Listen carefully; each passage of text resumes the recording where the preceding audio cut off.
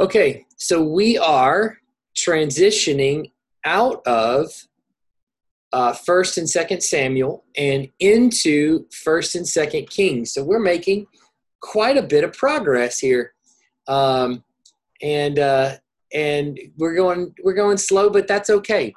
Um, so in this study, we've obviously seen a lot of David's life, and today we're going to see the end of David's life. Hopefully, if everything goes okay, we're going to make it to the end of David's life, and we're going to start walking through First Kings. First and Second Kings is a little bit different than the book of Samuel, and you'll notice that we've picked up on David's story in First Samuel right around chapter 15 or so. I don't remember the exact chapter, but I think it's right about chapter 15. And we picked up David's chapter and David's story, and that lasted all the way through Second Samuel, the very end of Second Samuel 24. So, a really long time that we've been looking at just David's story and all the interactions of David, inaugurating this kingdom that he's sort of building as God's king. Well, First and Second Kings is going to be considerably different because not only is the style of the writing a little bit different, but also the narrative itself is a little bit different. There's a few things that I want you to know just in terms of an introduction to First Kings that might be helpful for you to think through or understand. First, the book of Kings is prophetic literature.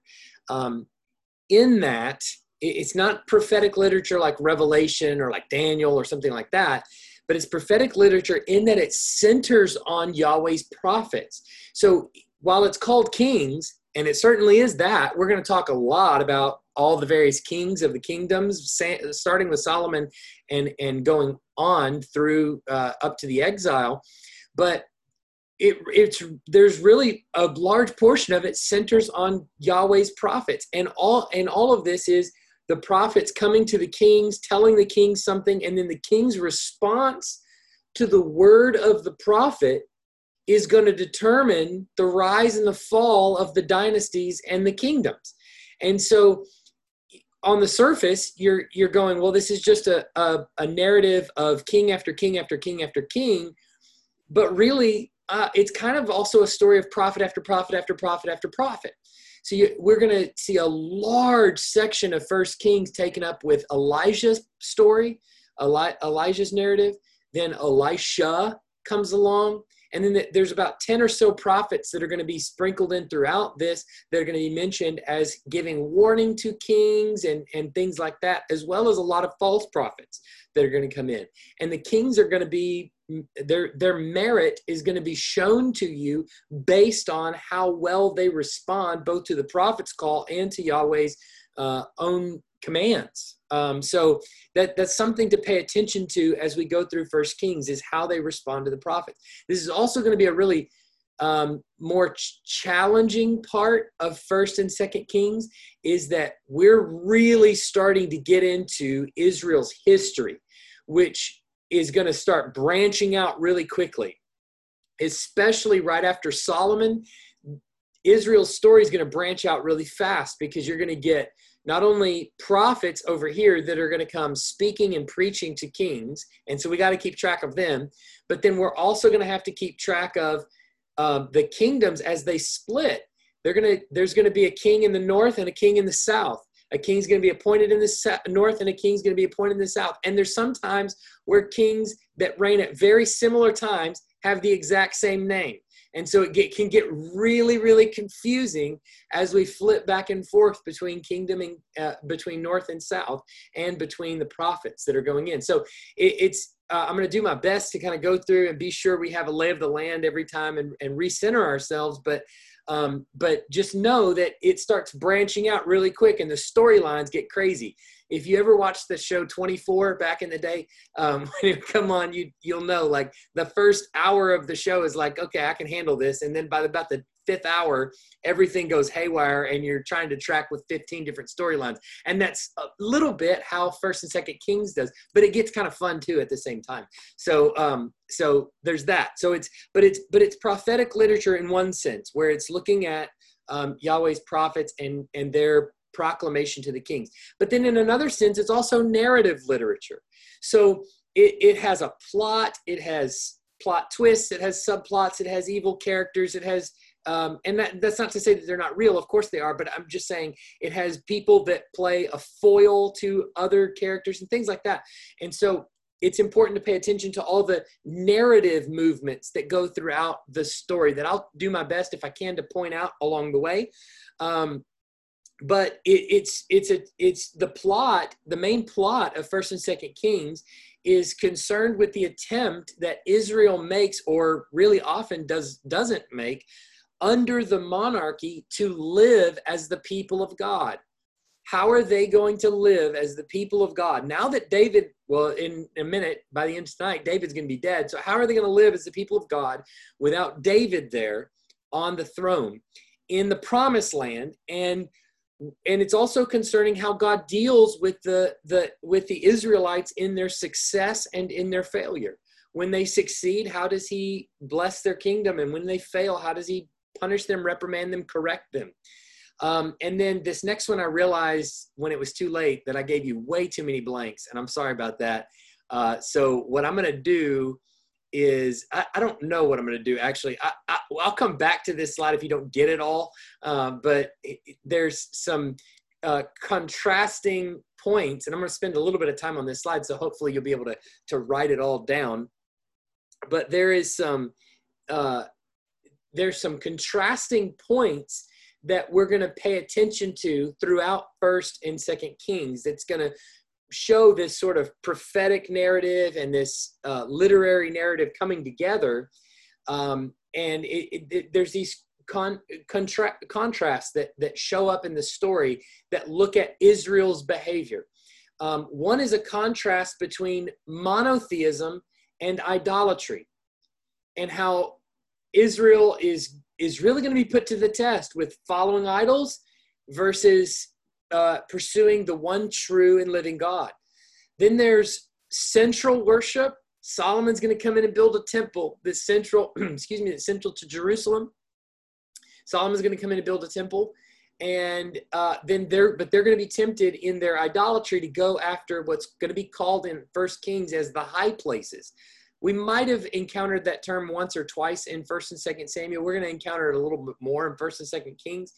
High places are basically places of idol worship. They were built on a high place. They were built on a mountain, so they're called high places. But they're more or less pagan temples. And though I don't think exclusively they're always referred to. Every time you see the word high places, it may not always be pagan, but it certainly will be mostly in First and Second Kings.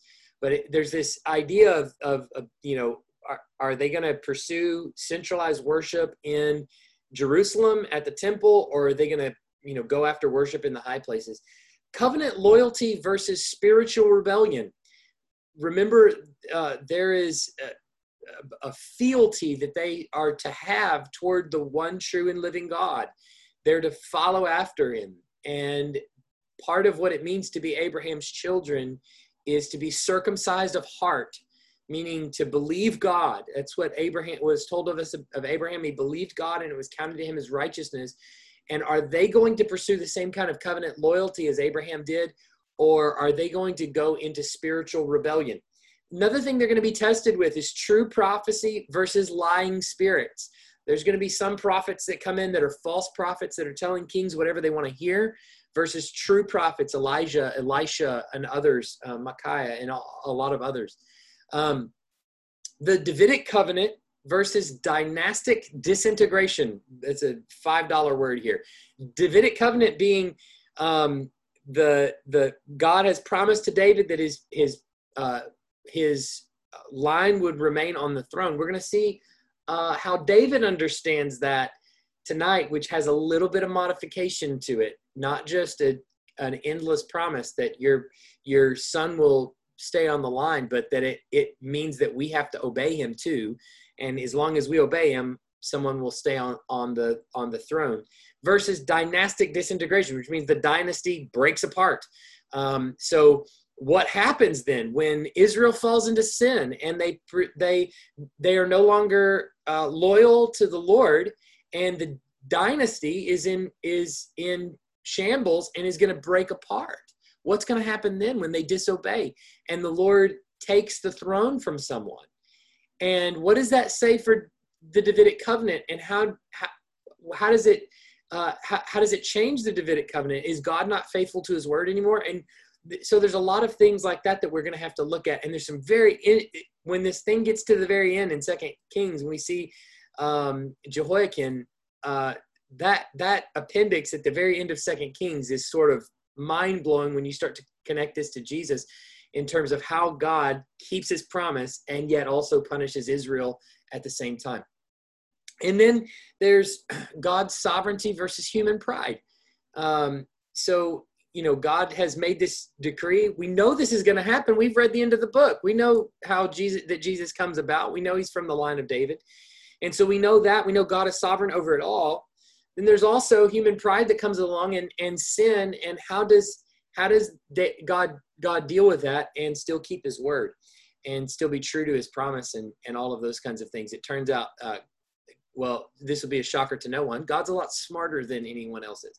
And so seems like he can handle himself a little bit better. So as we go into the first two chapters of First Kings, we're going to see that the first two chapters of First Kings form this really important bridge between the careers of two significant Old Testament kings. You've got David's story that began in 1 Samuel, like 15-ish, all the way through 2 Samuel, and now comes to a close here in 1 Kings, while Solomon's story really begins here.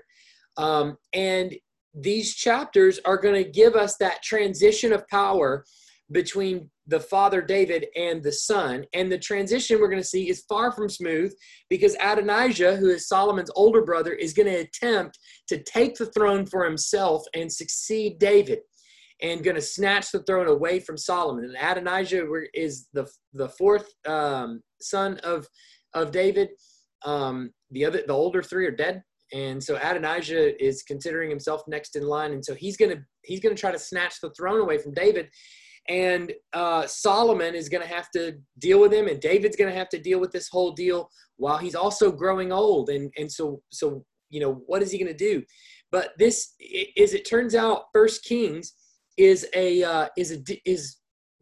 really, we think, we don't know who wrote First Kings. We don't know who wrote First and Second Kings.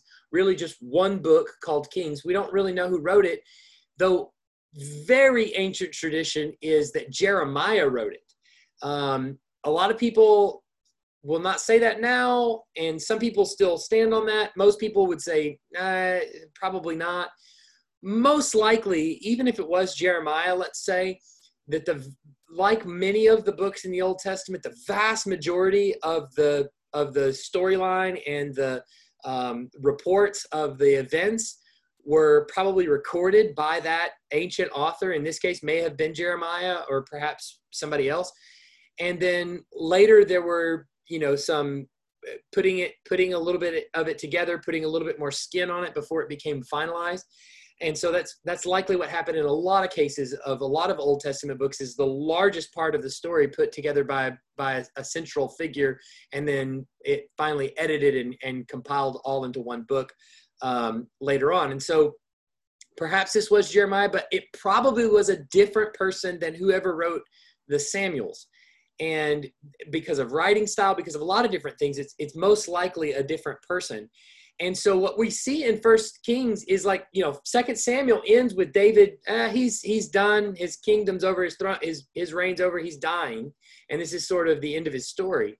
And then First Kings feels the need. Let me fill you in on how this happened, how it all came about that he died, and how Solomon ended up taking over. And so I want to read now from First Kings 1:1 to 10. It says this: Now King David was old and advanced in years, And although they covered him with clothes, he could not get warm. Therefore his servants said to him, let a young woman be sought for my lord the king, and let her wait on the king and be in his service. Let her lie in your arms, that my lord the king may be warm. So they sought for a beautiful young woman throughout all the territory of Israel, and found Abishag the Shunammite, and brought her to the king. The young woman was very beautiful, and she was of service to the king and attended to him, but the king knew her not.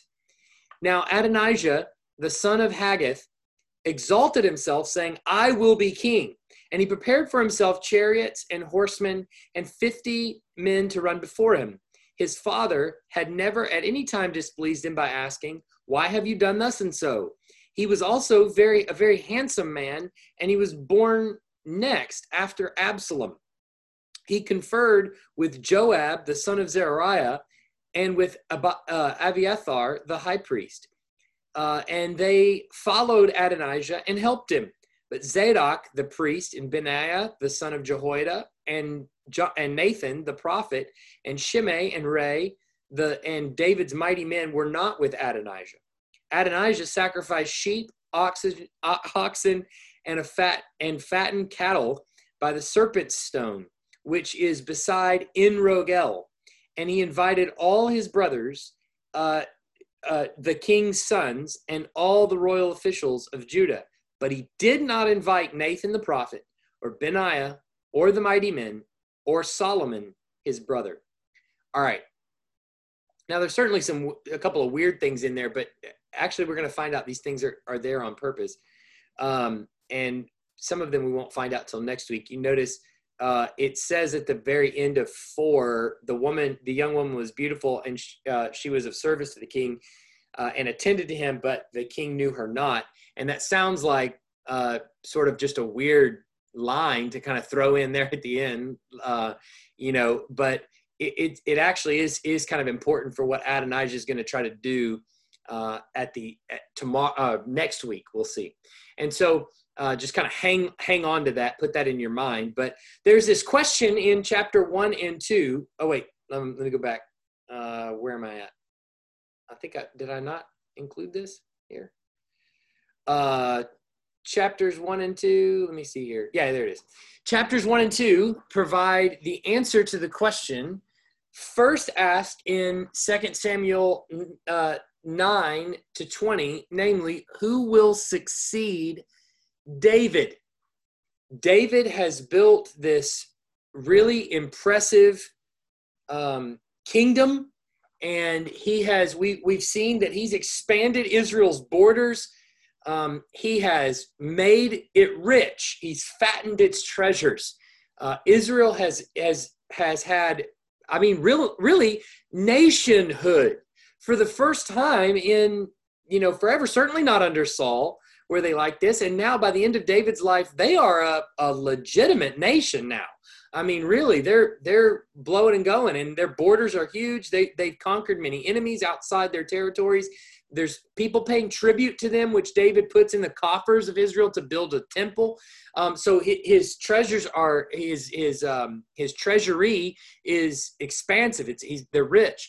And he also, remember, captured Jerusalem, and he established it as its capital city.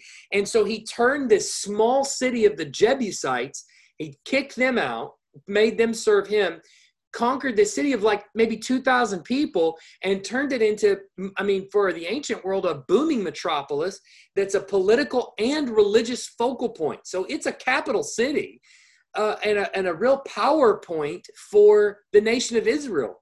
But as we saw a couple of weeks ago, despite all of this, there's still a lot of dissension amongst the people of Israel between the northern tribes and the southern tribes.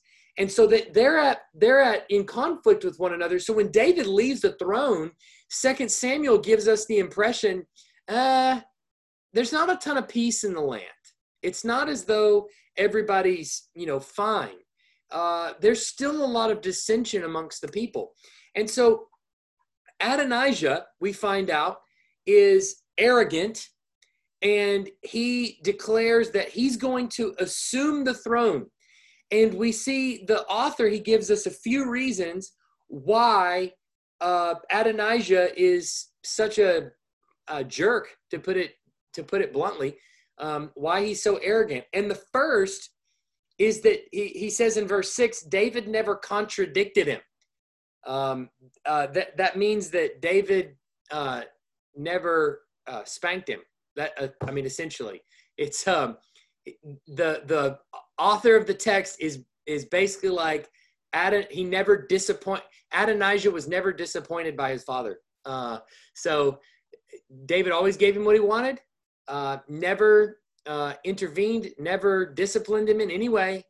And so Adonijah is, running around the land, kicking the sweet old ladies in the shins as a little tyrant, and never got a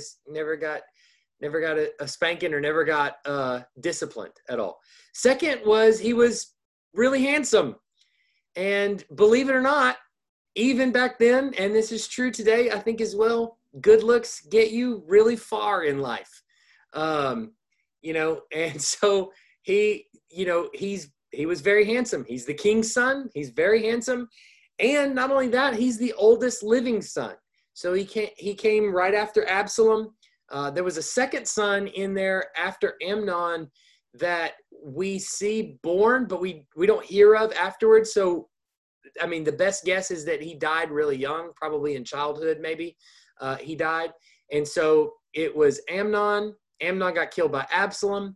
Absalom got killed by David's men, and then or by Joab, and then there's Adonijah. And so, as it turns out, when you have a favored status in the family, when you're not disciplined, and when you have really good looks and your parents never tell you no, that doesn't make for really good character building. And certainly it doesn't instill wisdom either, as becomes evident the further we get into this story. Adonijah is not very bright. He makes some tremendous mistakes. We'll see next week, but he's not very bright. He's not very with it. But he just assumes that he's going to have control over the throne. And so Nathan is ignored by Adonijah. Nathan is the prophet. Remember, Nathan has been around for a while. Nathan was there back when David stole Bathsheba. And so Nathan has been the prophet in the land for a good while. He is old, clearly very wise, has his sense about him, and he's a prophet of the Lord. And so this is going to be the first time we see a prophet go to the king here in just a second. But Nathan is ignored by Adonijah, which tells us something really important. I'll get to that in just a second. But not only is Nathan ignored, but also Solomon is ignored. And the general of the military is also ignored, Benaiah. And so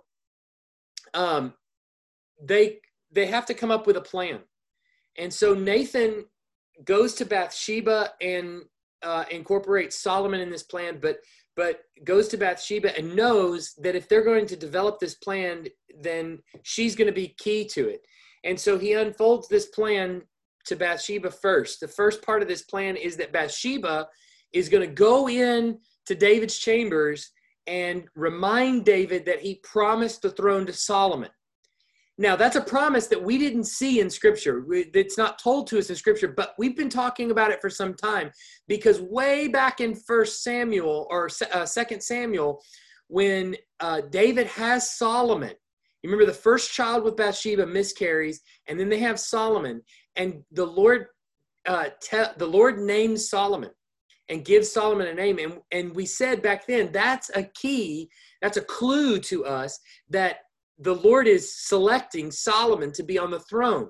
And so the implication there is that then David, who knew that, also selected Solomon. Well, here he makes it evident, or the author makes it evident, that Bathsheba knows that there was a promise at some point that David made to her, or maybe even to Solomon, that he was going to sit on the throne.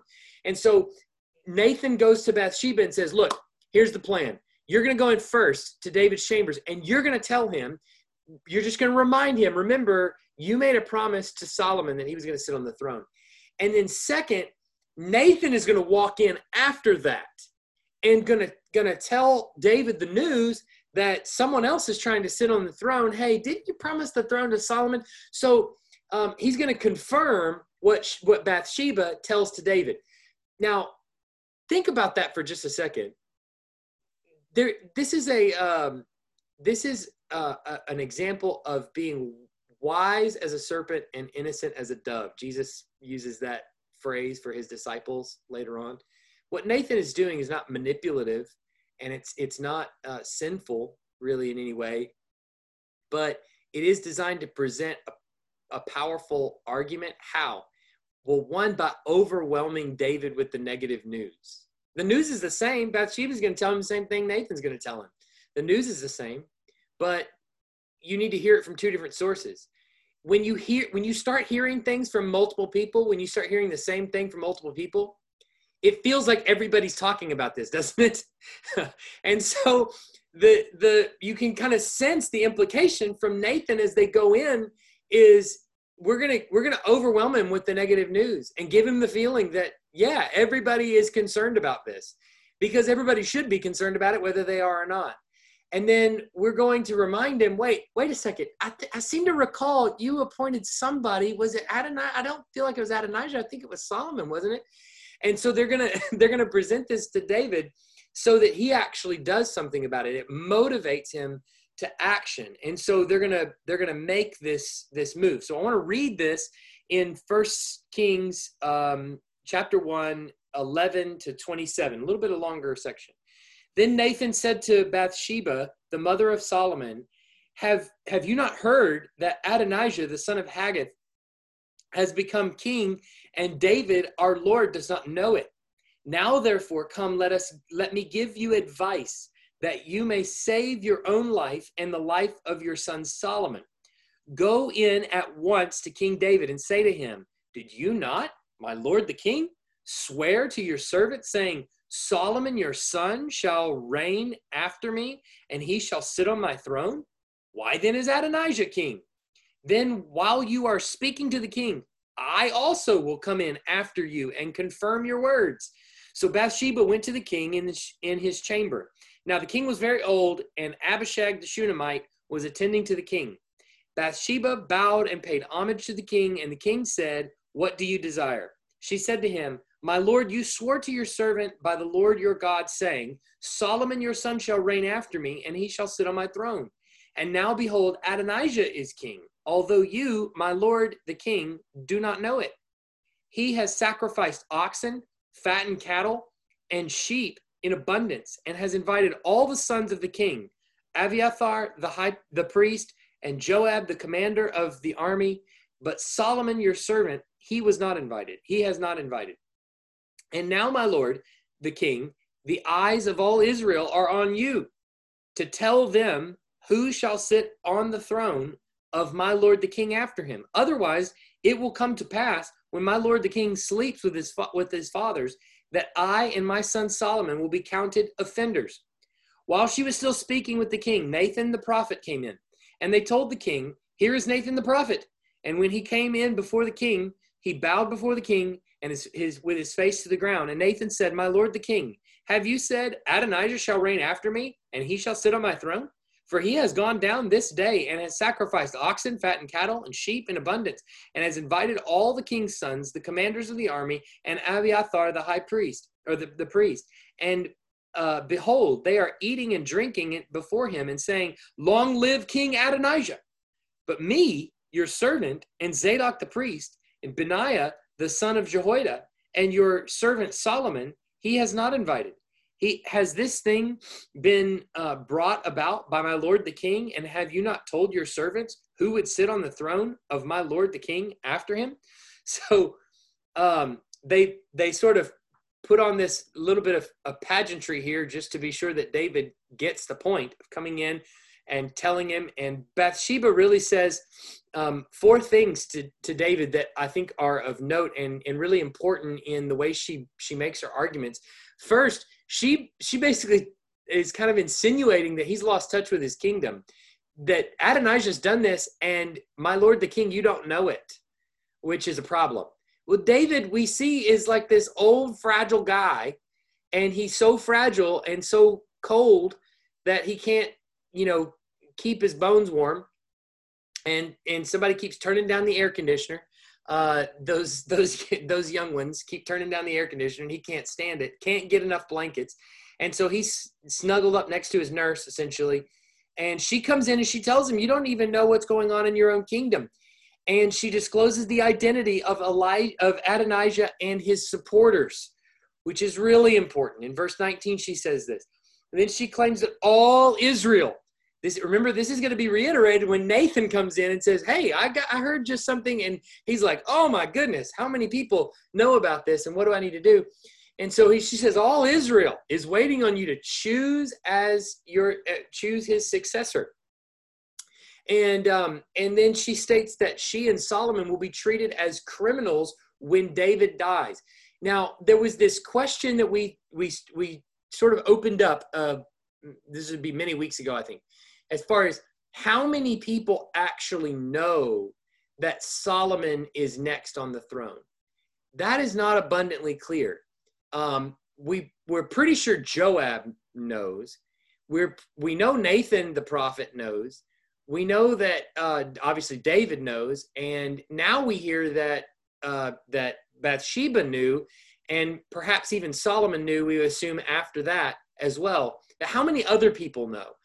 It's unclear whether Adonijah knows or not initially, but the fact that he does not invite Solomon to the banquet in his honor is a little bit of evidence that he does know that Solomon is next to reign. In all likelihood, and I said this many, many weeks ago, I don't expect anybody to remember this, but Solomon is probably very young when he takes the throne.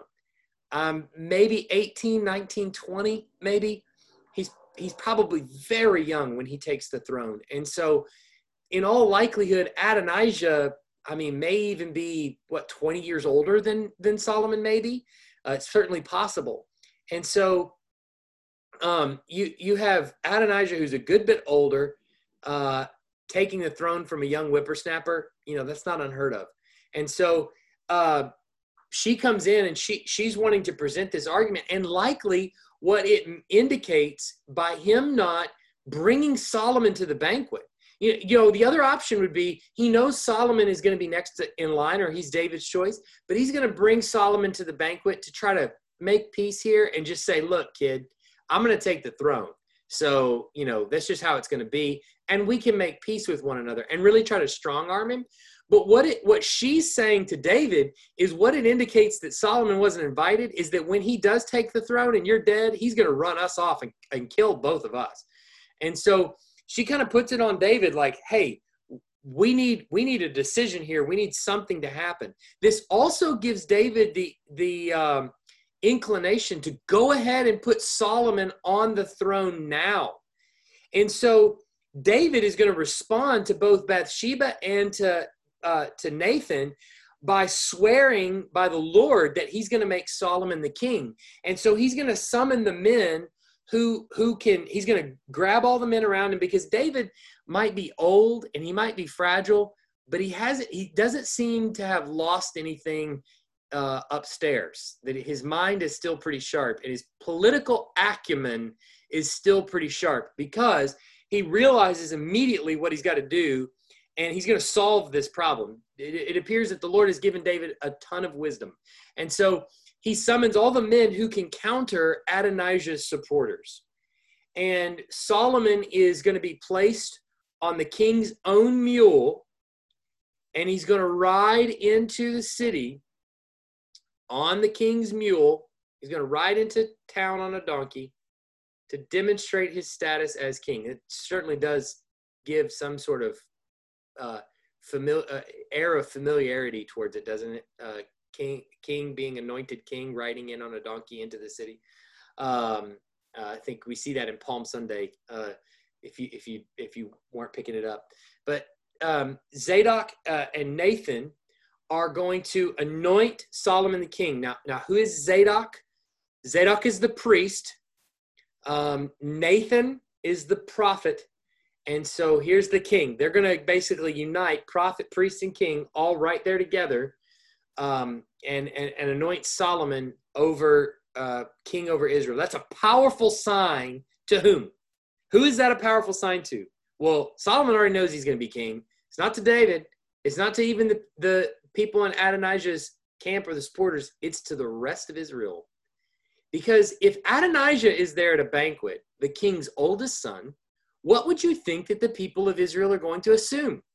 Well, they're going to assume that David has appointed Adonijah as king.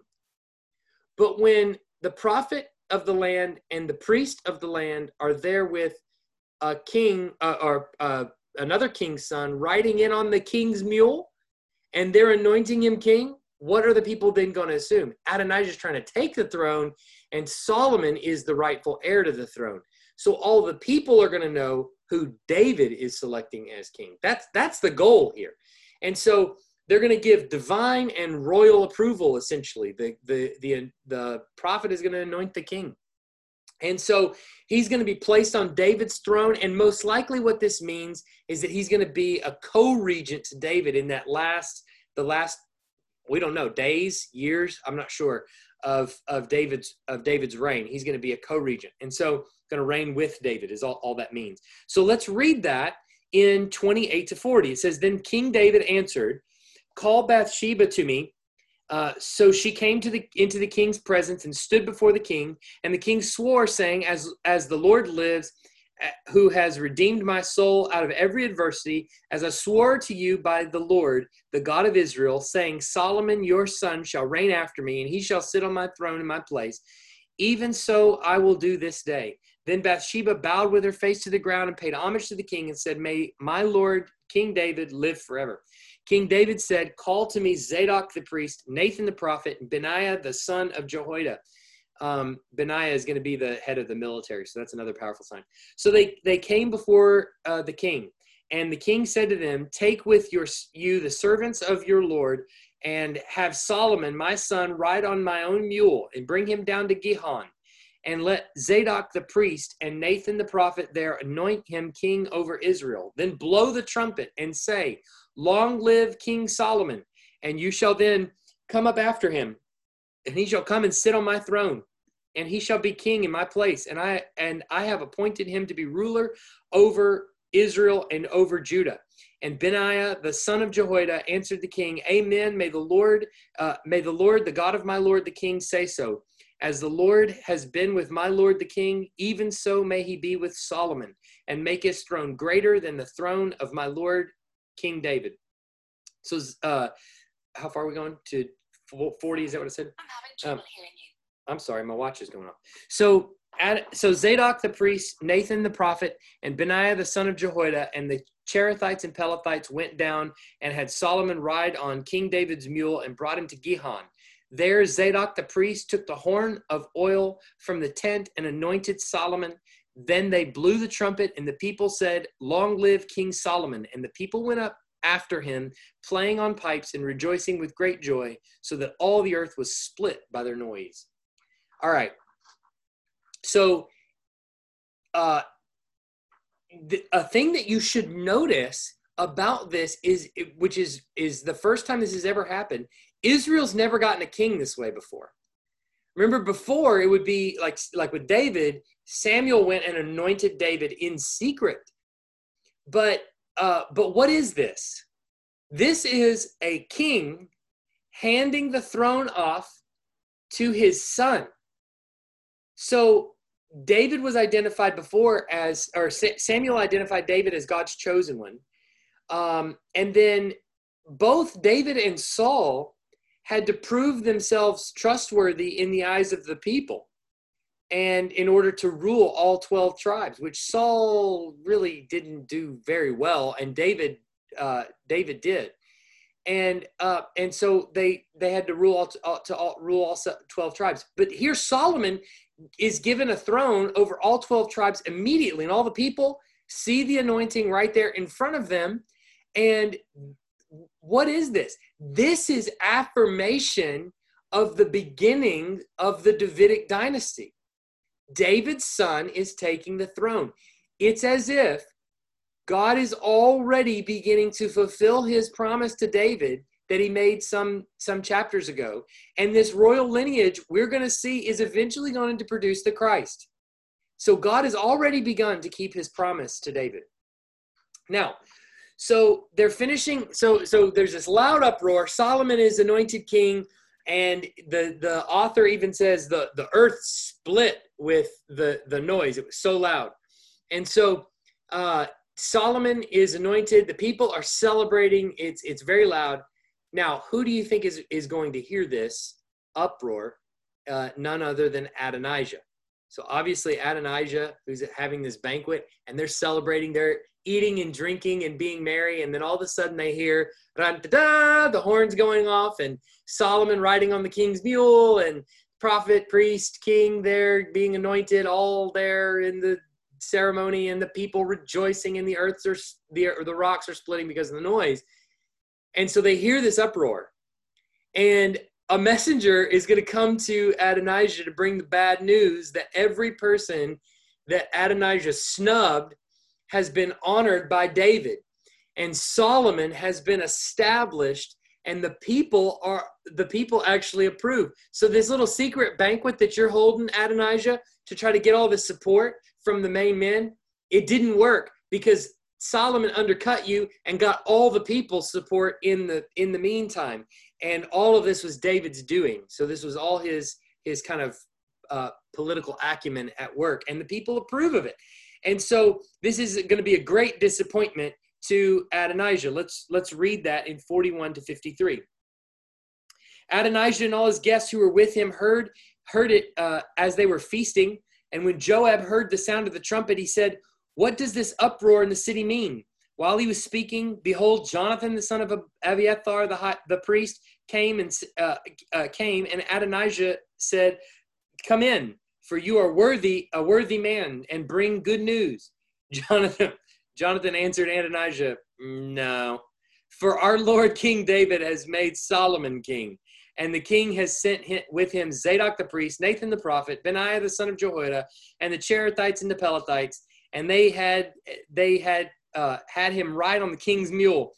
And Zadok the priest and Nathan the prophet have anointed him king at Gihon, and they have gone up from there rejoicing." And so the city is in an uproar. This is the noise that you've heard.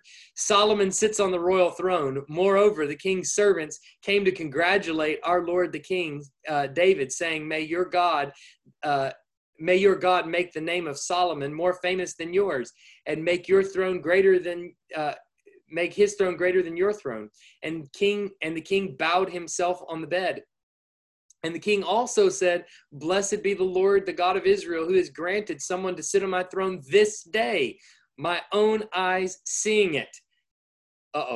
This is really bad news. Then all the guests, listen to this, then all the guests of Adonijah trembled and rose, and each one went his own way. They got out of there. And Adonijah feared Solomon. So he arose and went and took hold of the horns of the altar. Then it was told Solomon, Behold, Adonijah fears King Solomon. For behold, he has laid hold of the horns of the altar, saying, Let King Solomon swear to me first that he will not put his servant to death with the sword. And Solomon said, If he will show himself a worthy man, not one of his hairs shall fall to the earth. But if wickedness is found in him, he shall die. So King Solomon sent, and they brought him down from the altar. And he came and paid homage to King Solomon. And Solomon said to him, Go to your house. Okay, for now. Obviously, this is really bad news for Adonijah. He sees that he's God's chosen, that God has chosen him. He's God's chosen one.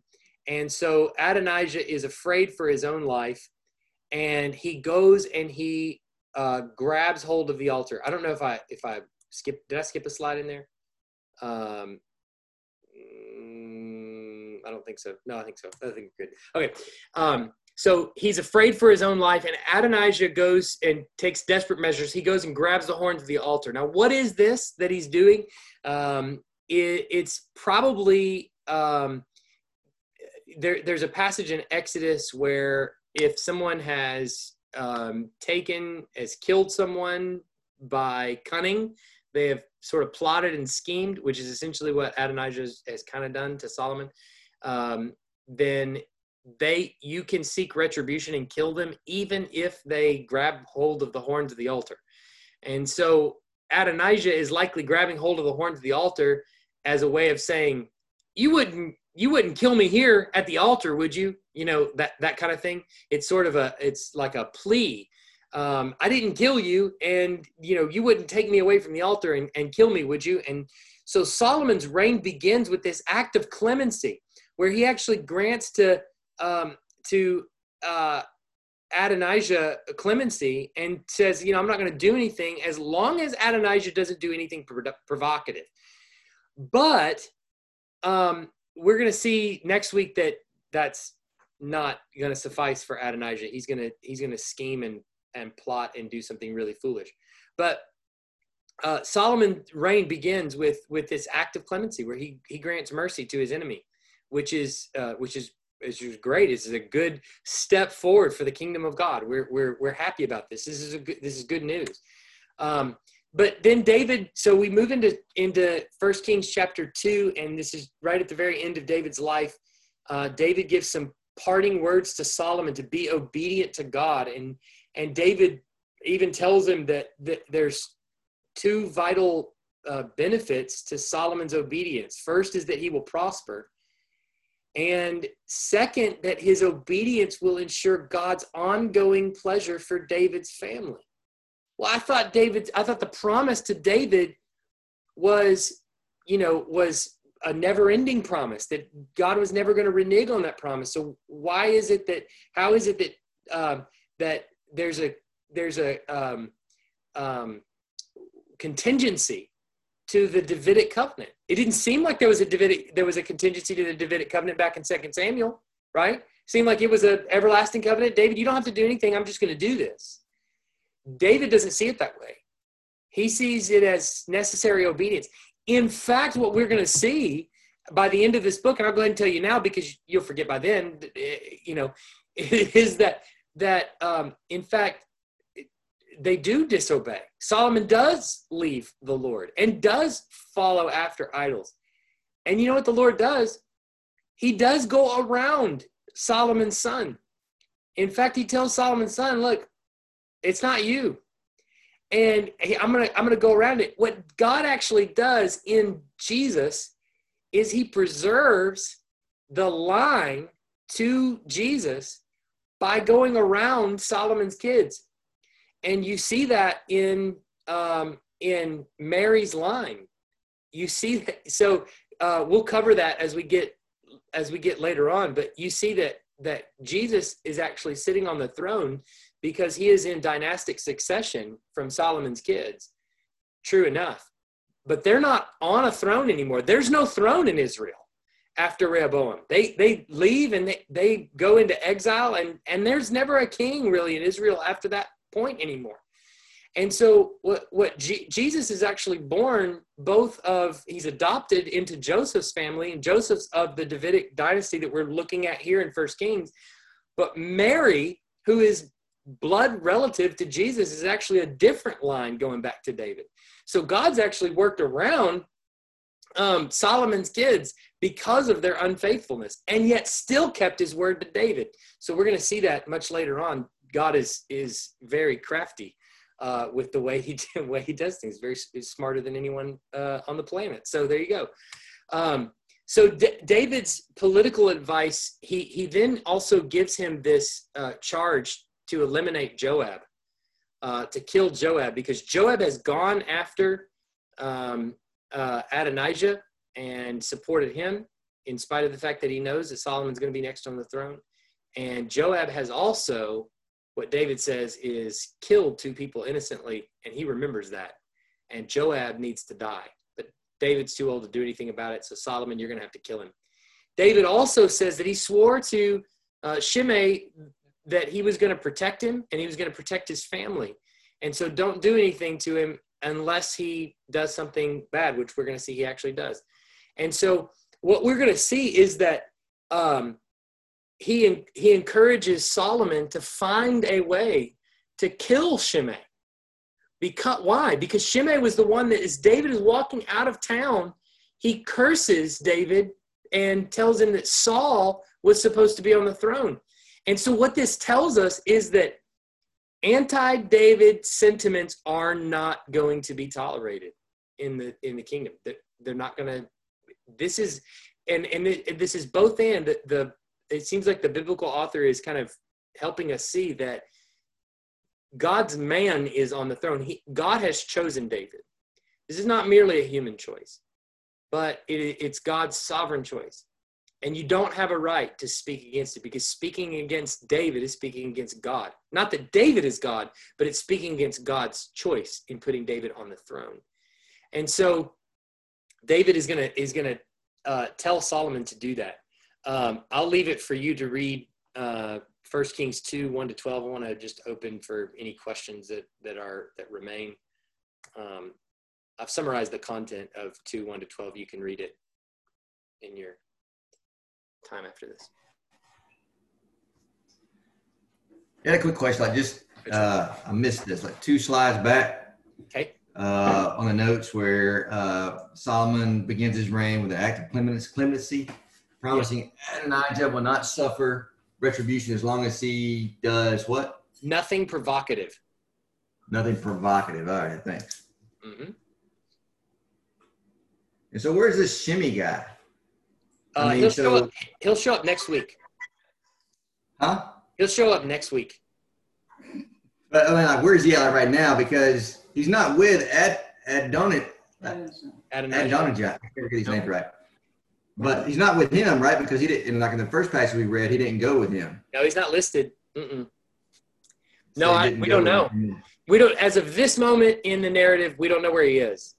But he'll show up next week, and Solomon is going to basically be. Solomon's told by David, you need to find a way to knock him off, and he will. And so Solomon's basically going to put him under house arrest, and basically tell him, if you leave house arrest, I'll kill you.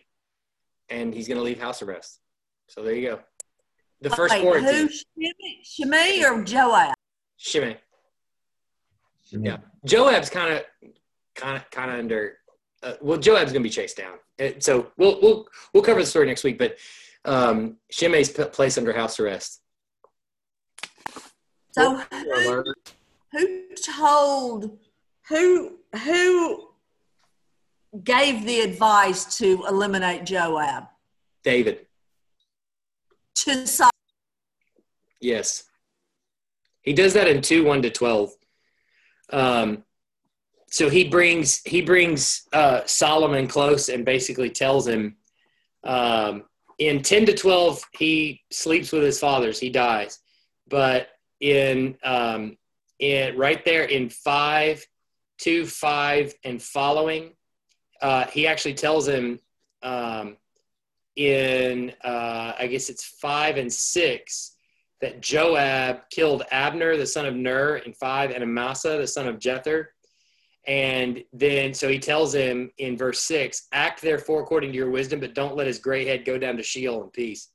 So, which is a great way of putting it. And then he actually throws in Barzillai, who fed him out in the wilderness. I don't know if you remember him. He took him food out in the wilderness. And so he tells him, don't touch him, bring him into your table, feed him. He's a good guy. He took care of me, honor him. But then he moves on and he says in verse 8, Shimei, the son of Gera, the Benjaminite, he cursed me when I was, going out to Mahanaim. He came to me in the Jordan and I said I wouldn't put him to death by the sword. So, but I didn't say you wouldn't. So don't let his head go down, go down to Sheol in peace.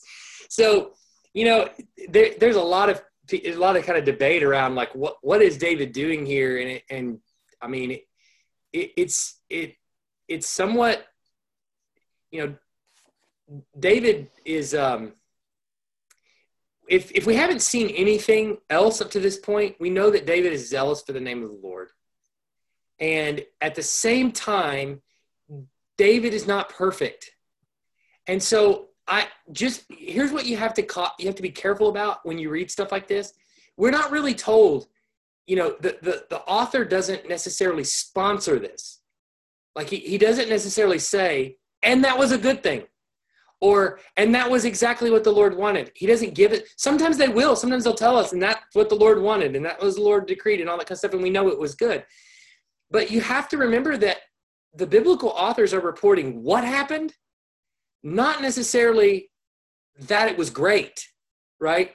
And so sometimes you don't really know. You kind of look at it and go, maybe that was David being vindictive, and maybe it was him going back on his word. He is a sinner like the rest of us, Maybe that was a political acumen on his part, and Shimei needed to face the sword to feel the justice of God.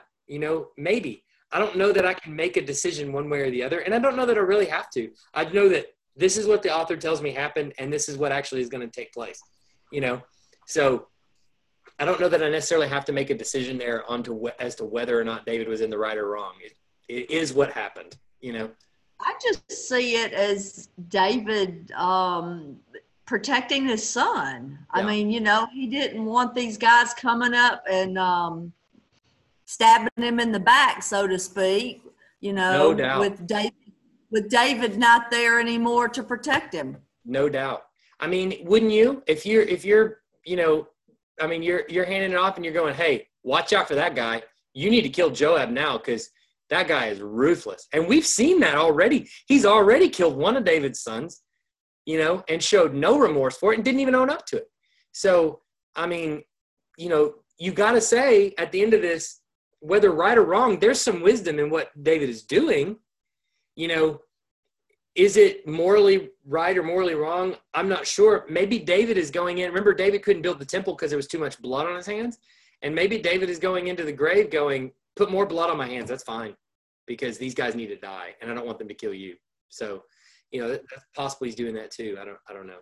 So anyway, well, I've kept you long enough. Let's pray and we'll go. Heavenly Father, we thank you for an opportunity to read your word, talk about it, and to discuss what's going on in it. We're grateful for it.